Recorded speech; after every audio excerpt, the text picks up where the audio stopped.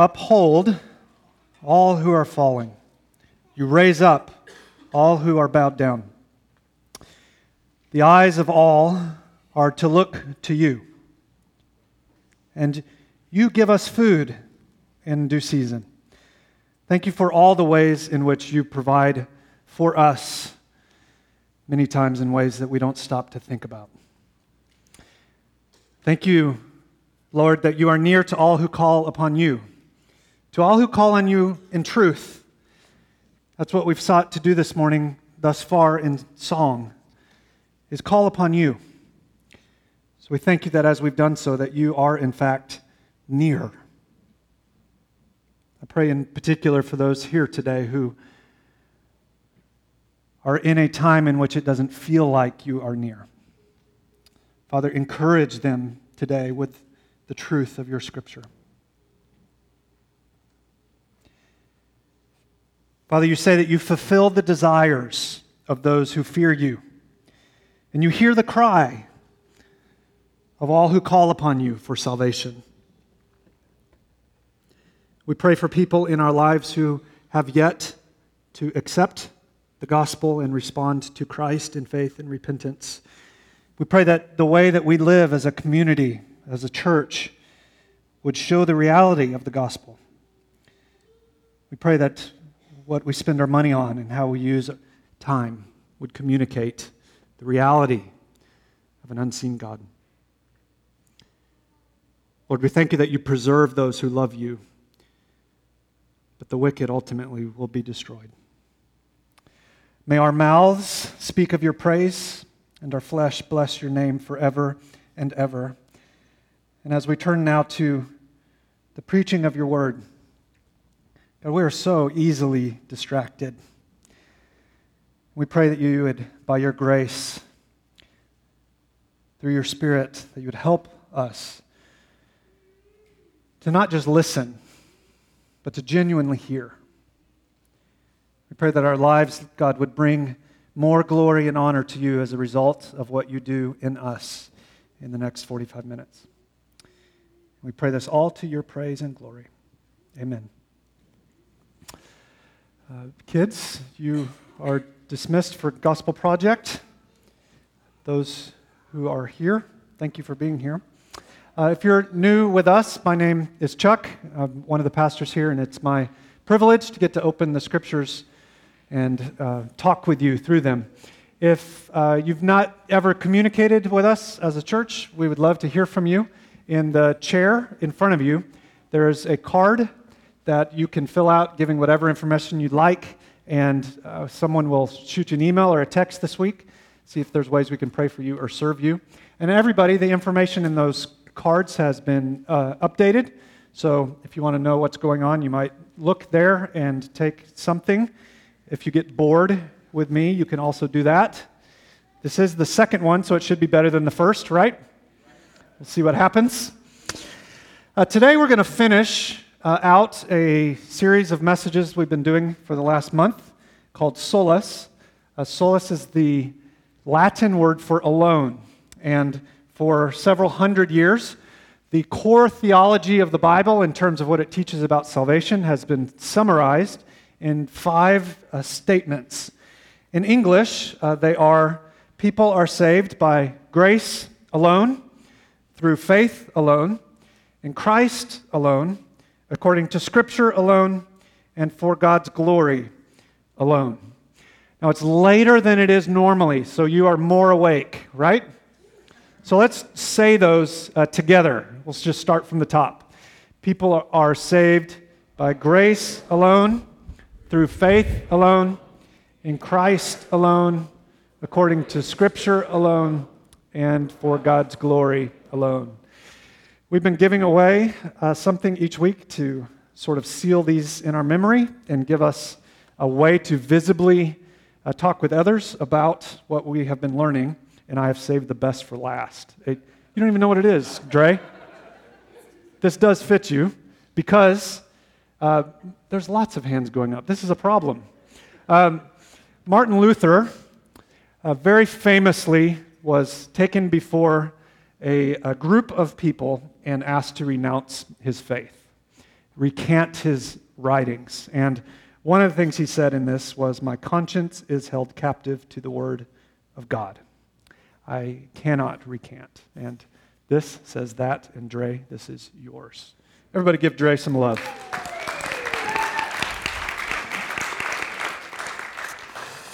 Today we're going to address that last sola Deo Gloria, God's glory alone. One theologian I read this week said that sola Deo Gloria is the glue that holds all the other solas together. You see, in the first four, we have come to see, maybe for the first time, or perhaps it's been simply review, but we've come to see that God is just and he deals with sin. And yet he's also merciful and good, holy and compassionate, powerful and caring. And all of that together, of course, ought to lead to the recognition that all glory for salvation belongs to God. In this last sola, we will be discovering that together. If you have a Bible, turn with me to Romans chapter 11. That's where we will be this morning. If you don't have one, there's one under the chair in front of you, and we will be on page 655 in those chair Bibles. 655. Please feel free to take that if you don't have a Bible of your own. A couple of comments to set up what we're about to read. One of the great oddities of life is our tendency to make much of ourselves. We have a shocking capacity to believe we are the center around which everything else must obediently orbit. We are seemingly selfish down to the core. If you don't think that's you, you're simply making my point. Social media, of course, is an easy example of this, but social media is not the cause of this problem. It's merely the accelerant, just spreads it more quickly. It's the indicator that the human heart, apart from God's intervention, is incessantly selfish. So just think with me for a moment. This is rhetorical. In the last 7 days, how many decisions have you made? How many thoughts have you had? How many words have you spoken? Simply out of a desire for self to be first. I can certainly think of some examples. There is selfishness in our DNA. Now, if you disagree, let me try putting it a different way. A little softer. We don't want to run everybody off the first time we meet at 11:15. What are you most passionate about? What really gets you your blood pumping? Is it work? Is it health? Is it vacations? Is it the accomplishments and accolades of a degree? Is it looks? Is it a new relationship? What is it? What seems most important to you? Now think a little bit deeper.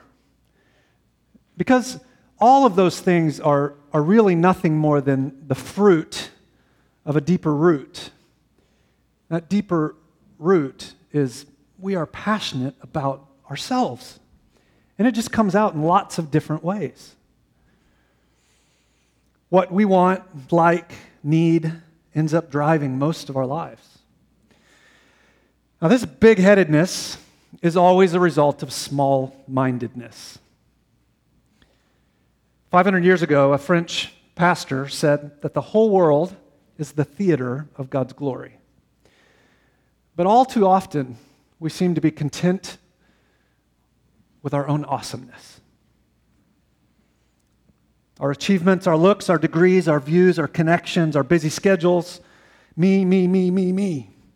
Now, in the face of this, what the Bible calls pride, is what feels like a cold, hard reality. God, not you. God, not me, is the center around which everything else orbits. My goal today is rather small. it's to convince you of that. So that's why we need God's help, right? God is supreme. God is big. We are small. He is sovereign. We are subordinate. He is eternal. We are momentary. God is God. God deserves all glory. And that's the greatest, most wonderful news there could ever be. Well, that brings us to Romans 11, 33 to 36. Follow along with me in your Bible. Oh, the depths of the riches and wisdom and knowledge of God. How unsearchable are his judgments and inscrutable his ways. For who has known the mind of the Lord, or who has been his counselor? Who has given a gift to him that he might be repaid? For from him, and through him, and to him are all things. To him be the glory forever. Amen. These mountaintop verses are among the grandest of the entire Bible. Make a rather large assertion. That assertion is that all glory, all honor, all praise, all recognition belongs to God and God alone, forever. It's right there at the end of verse 36. To him be glory forever. Now, what does that mean? What does it mean that God is worthy of glory? Well, it means that God deserves all honor, all praise for all people for all eternity. That without exception, everything good has as its recipient of recognition to the God of the Scriptures. You see, teachers can't instruct him. Doctors can't diagnose him. Artists can't outcreate him. Scientists can't exhaust him. Attorneys can't persuade him, and nurses can't tend to his needs. Philosophers can't explain him. God is God. Despite our best efforts to the contrary, we are not the center. Life is not about us. God is God. That's what these verses claim. To him be the glory forever. Now, you would expect a preacher to say that kind of thing, right? There's probably no surprise thus far. But let's ask why and really try to discern and answer. Why is it that all glory belongs to God? Well, the passage tells us, and I think the clearest way to discern the truth, the meaning in this text, is actually to go from backwards forward. So to go from his conclusion and then trace back the argument. So the end of verse 36, we've talked about, but the beginning answers the question, why? And this is an amazing sentence. Why is God to be glorified forever? Well, the first half of 36 tells us. It says, for from him and through him and to him are all things. This is comprehensive in scope. Nothing is outside the bounds of what this verse just said. From him are all things. That means that God is the creator, that nothing exists that doesn't have its origin in God. That God was first. That God spoke words, and everything that exists came into being. You and I can't create anything out of nothing. But that's exactly what God can do, and God has done. God is the creator. From the farthest galaxy to the oxygen we breathe, God made it. God is the source of all things. What power he has. Through him are all things. This means that God is the sustainer. Your heart beats another time, not simply because that's what your body does. but because the Creator continues to sustain it. The sun came up again this morning because God said, do it again.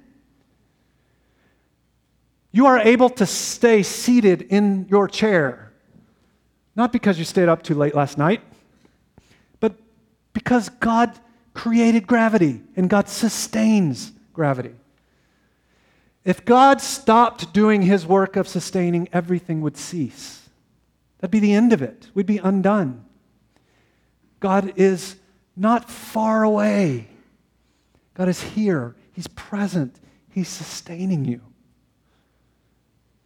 We know this perhaps the most in the very hardest of days, when we come to recognize we can't get through, but God gets us through.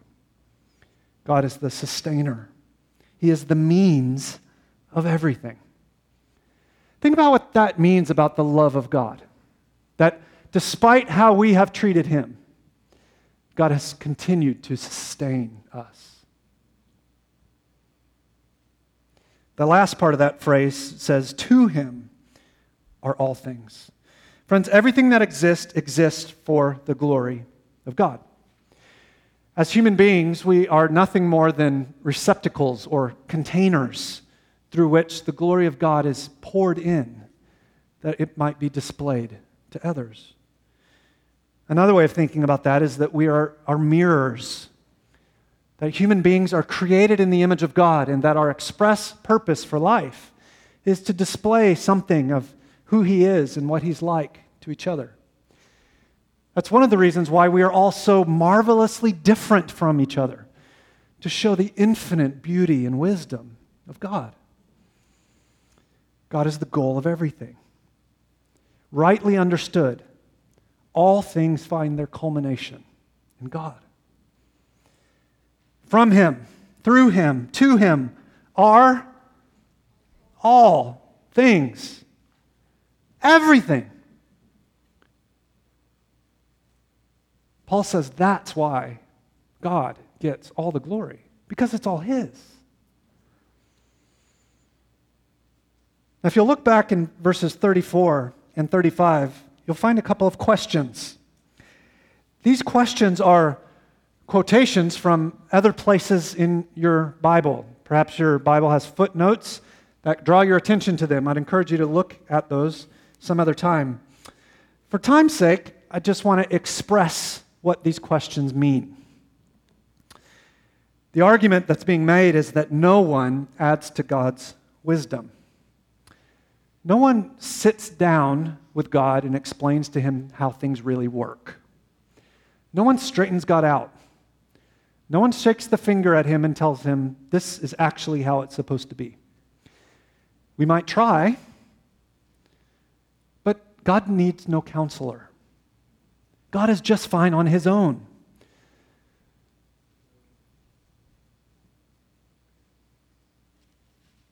Is that hard to receive? There's all kinds of people in the Bible who tried to question God, but no one fully uncovers who He is. And no one straightens Him out. Rather, like a child who climbs out of a tent at night, first time camping, and sees the stars and just exclaims, wow, to the adult that just loves to go to the beach, sit in a chair, and stare because you can't see the other side. God is infinite. God is majestic. God is all-powerful. God can never be fully known. Every day, Christian, you can learn more about God. You can never exhaust Him. Isn't that amazing to think about? In fact, a couple of words are used here. Inexhaustible, incomprehensible, unsearchable, inscrutable. Part of what the text is getting at is that apart from God's generous self-disclosure, we can't know anything about Him. That He is so far above and beyond and bigger and better that even a knowledge of and awareness of God must come from him. But this inexhaustible God, while not comprehended fully, is in fact able to be known truly. That is part of the argument that's been made in Romans 1 through 11. If you've never read through those verses, I would encourage you, take 30, 45 minutes sometime in the next week just to sit down in one sitting and read through those 11 verses. What you'll find is the text moves from a very dark, grim, but true reality that all people are bound in sin, and that obedience or trying to obey the law can't fix this sin problem. And yet, God in Christ came, lived a perfect life, died a sacrificial death, rose again. And that if you repent from your sin and turn to him, then God makes you alive together with Christ. And that you are then in him. And all of life begins then to be about God. And that reality didn't start with you. It started with God. And that we are so far in debt, in bondage to sin, that Christian, you would never have chosen God if God didn't first choose you. That is what these first 11 chapters tell us. And when we get to that point of seeing God is a whole lot bigger than I thought he is, what is the appropriate response? Well, that's what the end of Romans 11 is. It's a man who came to recognize, the Apostle Paul, as much as I know, God is so much bigger. Let me praise him, for all glory is his. So if you want to know God, then look to Jesus. Jesus is God revealed. Jesus is God made known. Starting next week in our worship gathering together, we'll begin going through the book of John, the Gospel of John. John is the fourth in the biographies of the New Testament. So Matthew, Mark, Luke, John. You might consider meeting up with somebody else in the room, or perhaps even a non-Christian that you know from work or in your neighborhood class, and begin reading through that book together, simply talking about what it might mean, trying to discern what God is saying. And we will spend quite a while together working our way through this great book, the Gospel of John. John tells us who Jesus is. We're going to have a lot of fun together seeking answers there. Now, this truth that all glory belongs to God is not, as churchy as it may sound, is not an idea to file away. It's not a concept to hear and then stick on the shelf until next Sunday. Friend, it is rather a truth to embed and base and live from every day. Far from being too heavenly minded to be any earthly good, the perspective that all things are for God's glory is immensely practical to the stuff of everyday life. You see, this is a certainty to experience that all glory is God. Some of the most brilliant human beings who have ever lived understood this. A couple of examples from opposite extremes in the way we might think about it. This morning when you got up, you were happy to get up, weren't you? You got up and to enjoy your morning, you turned on some Bach all the way up, I'm sure. Every person in the room. Bach is, without a doubt, the most famous composer who has ever lived. Did you know at the end of every composition, Bach would write the equivalent in English of S, D, G.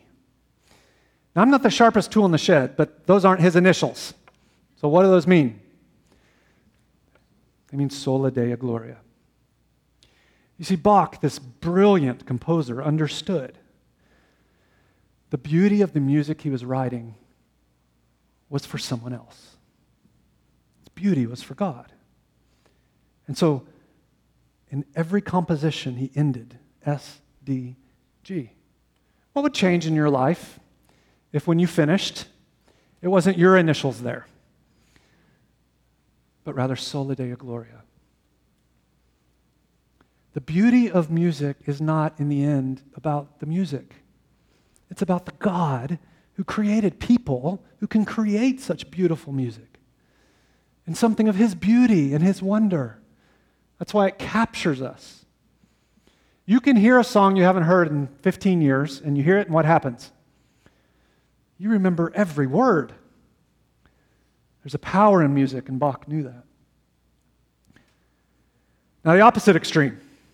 Let's go to science. It's been a while since some of us have been in school, but we likely remember something of Newton's laws, right? Now, in school, I went to public school. You can make whatever you want of that. In public school, we get Newton's science, but not his theology. Now, I can't commend all of his theology. He was a little off the rocker in a few areas.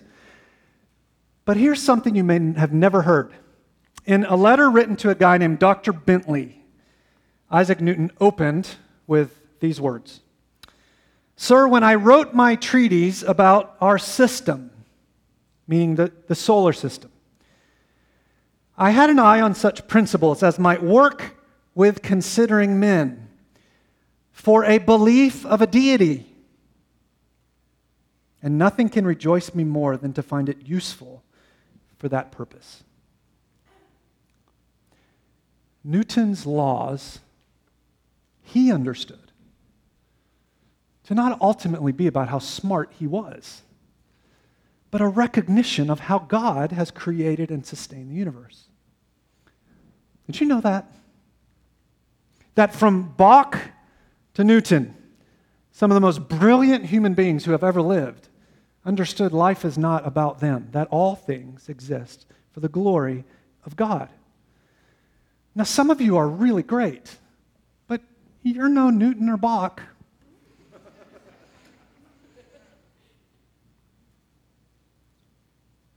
How much more we ought to see. All things are for God. God is the rightful recipient of praise. Now, Newton knew that this was true, certainly, of God's creation. But more importantly, the Apostle Paul knew this is even more true of God's new creation. You see, salvation from beginning to end is about the work of God. It's God's doing. By grace alone, through faith alone, in Christ alone. The Scriptures teach us that God is sovereign over salvation. That it is His from beginning to end. This new creation is one of the ways the Bible talks about what it means to be a Christian. That we were dead, but now in Christ we have been made alive. And that's God's work. And He makes us new creations in Christ. Maybe some of you here today, brothers and sisters, don't feel like new creations. But that doesn't make it any less true. We've got to learn to live from not what we feel, but what is real. And eventually, right feelings follow right thinking. God's sovereign salvation deserves our constant praise. Now look at verse 33 with me again. It says, "Oh, the depths of the riches and the wisdom and the knowledge of God! How unsearchable are His judgments, how inscrutable His ways." I had to look up inscrutable. Maybe that will become commonplace language for us around here, but I don't hear it often. Inscrutable literally means unable to be traced out. Like someone walking along the beach as the tide comes in and your footprints are washed away as soon as you're there. You can't trace back and exhaust who God is. He is inexhaustible. His ways are higher than ours. Now notice that word depth. The deepest point in the ocean is called the Challenger Deep. Scientists are always the most creative people out there. Challenger Deep. It's estimated that the bottom point of Challenger Deep is 36,200 feet below sea level. That's a long ways. That is deeper than Mount Everest is tall. God has created an incredible world. But friends, held up in light of what the Bible teaches us is true about God, Challenger Deep is nothing but a pothole compared to the depths of the wisdom and the riches and the knowledge of God. No one can track out his paths. Rightly understood, we can never tire of his praise. So maybe a few practical ways to pursue something to do as a result of this passage. I would ask, first of all, to the Christians in the room, do you regularly see your salvation as solely a gift from the infinite riches of God? Is it commonplace for you to be in wonder over what God has done for you? Or have you lost your awe of God? Unfortunately, there is a danger that the things of God can become like the back of our hand, where we just see it and we don't recognize the gifts that we've been given. If that's you today, I would certainly say I can understand. I've been there many times. I've struggled with that issue by experience. And Christian, if you have lost your awe of God, you know what? There's a proper response to that, and it's not to pretend it's not there. You're not going to surprise God. He already knows. So come to him, even now, before you leave this room, and repent over your small-mindedness. Repent over making other things more important. Turn again from seeing problems as big and God as small. And ask him to renew your faith, to enlarge it, to grow your confidence in him. My dear friend, he will. God wants to be closer to you far more than you want to be closer to him.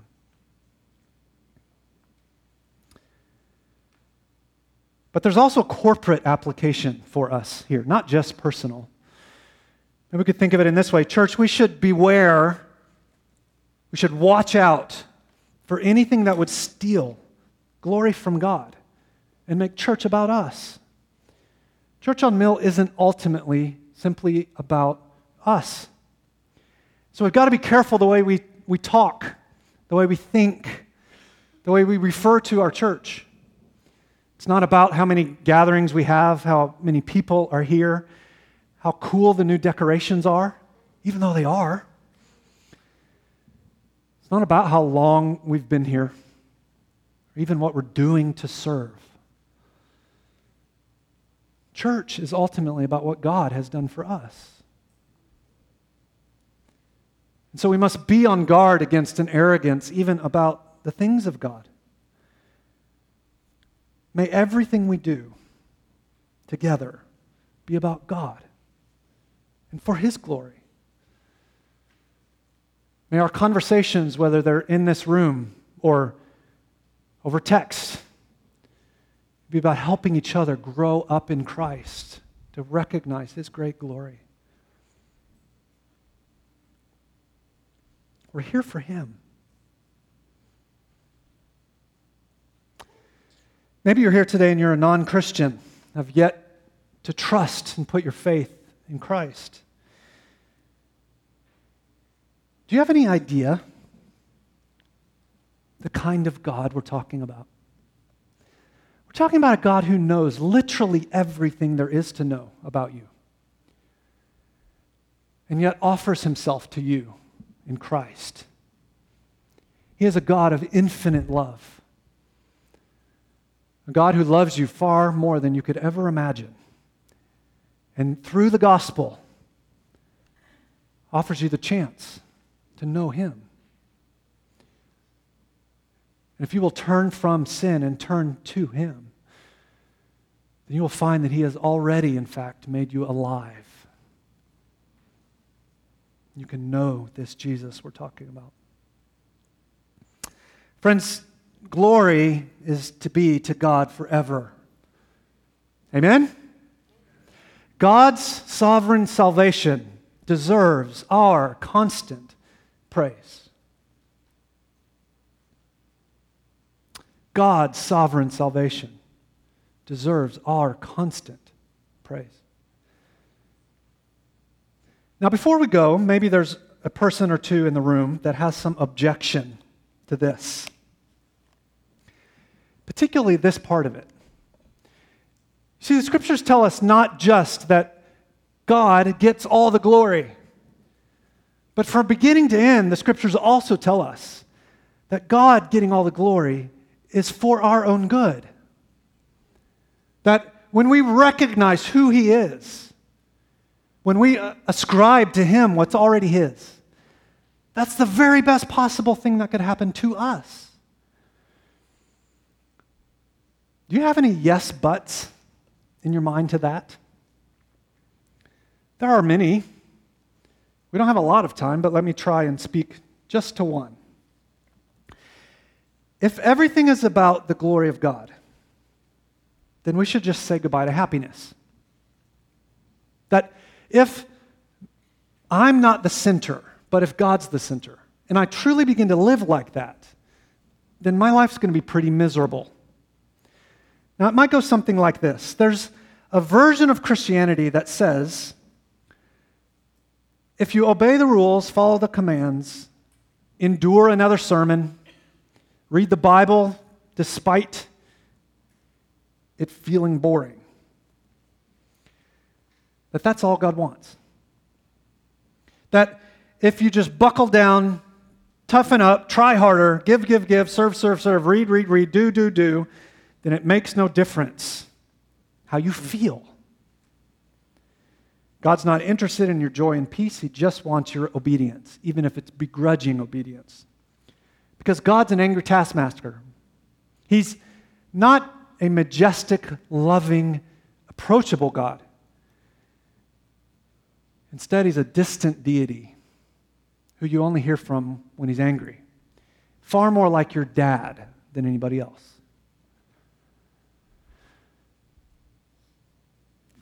That view of God is what causes the objection that God's glory and our joy don't go together. But here's the great news. That God doesn't exist. There is no God like that. That's not Christianity. God cares incredibly deeply about your joy. So much so that He has told us life is about Him. And when we live for Him, through Christ and His sustaining power, that's when we come to see how great life can be in Him. Friends, Christianity is the message that God is for God. It's also the message that God being for God is for our good. Because we were made for the glory of God. And so the Creator has the right to tell the created what life is about.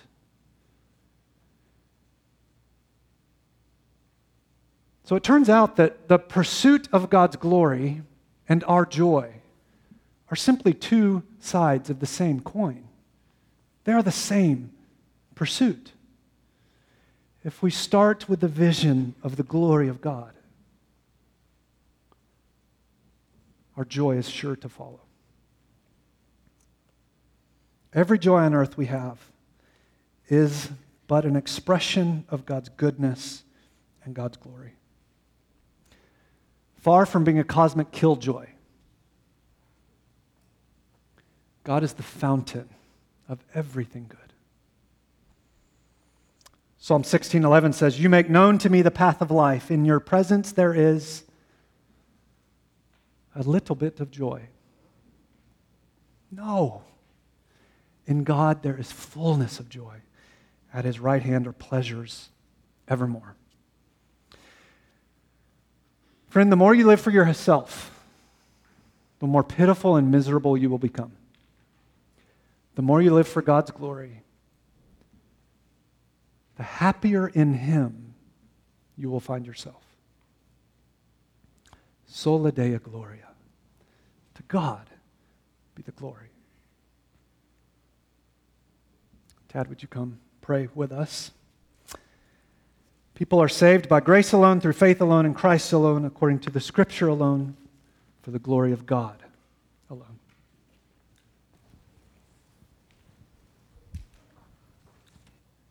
Let's pray together. Father, you will be glorified. You will receive all glory, for you are worthy of all glory. And as Pastor Chuck mentioned, the whole world is the theater of your glory. Your creation displays it. You could have painted in drab colors, and we would not have known the wiser. You could have made everything taste the same, and we wouldn't have known any different. Yet your creativity in the world is a testimony to your glory, and you will be glorified. But you're not just glorified in your creation, you're glorified in your plan for salvation. Even before you created anything, you planned for the Son to become a man so that he might die as a sinner, might thereby save us from ourselves. Even in the most unjust and awful of circumstances, a truly innocent man dying a torturous death, you are glorified. Everything works together, not just for our good, but ultimately for your glory, because you will be glorified. You're glorified in sinful man. You could write out evidence of who you are in the skies and make it indisputable that you are God, yet you have chosen us as your children to proclaim your name to the world. To think that you would choose someone who tries to make himself the center of the universe as the one who would be your representative, that is truly unbelievable. Yet you have, and it's all to your glory. So, Father, help us to see you for who you are. Help us to see your glory. Help us to make much of you. Help us to make you the center of our lives. Help us to reflect your glory to others so that they may see you for who you are. We thank you also today that even as you've called each of us to be missionaries here in Arizona, you've also called some to serve overseas. So we ask that you would be glorified in the lives of Patrick and Becky Patterson. We thank you for the time that we had together earlier this summer. We ask that they would be renewed and refreshed as they prepare to go back to East Asia to serve later this year. We pray for salvation at an early age for their children, for Oliver and Elijah, and for their unborn child. We pray for protection for Patrick and Becky in their marriage, and that their marriage would be a testimony to you that would bring glory to you. We ask that they would continuously be resting in you, that they would seek nothing other than to know you more and to glorify you in all that they do. Especially today, we praise you for a church family that can glorify you in our time of corporate worship, as we serve together, as we participate in connection classes, as we have times of fellowship together. We thank you for this gathering of believers here called Church on Mill. Thank you for the heart of the men and women here, the believers here that want to make much of you, that want to set aside personal agendas to sacrifice so that more and more people can attend our gatherings and testify to your glory. You receive all the glory, Father, for your name is great. And in the great name of Jesus, we pray. Amen. Ushers can come forward and take up the offering. It's been a great day. Amen.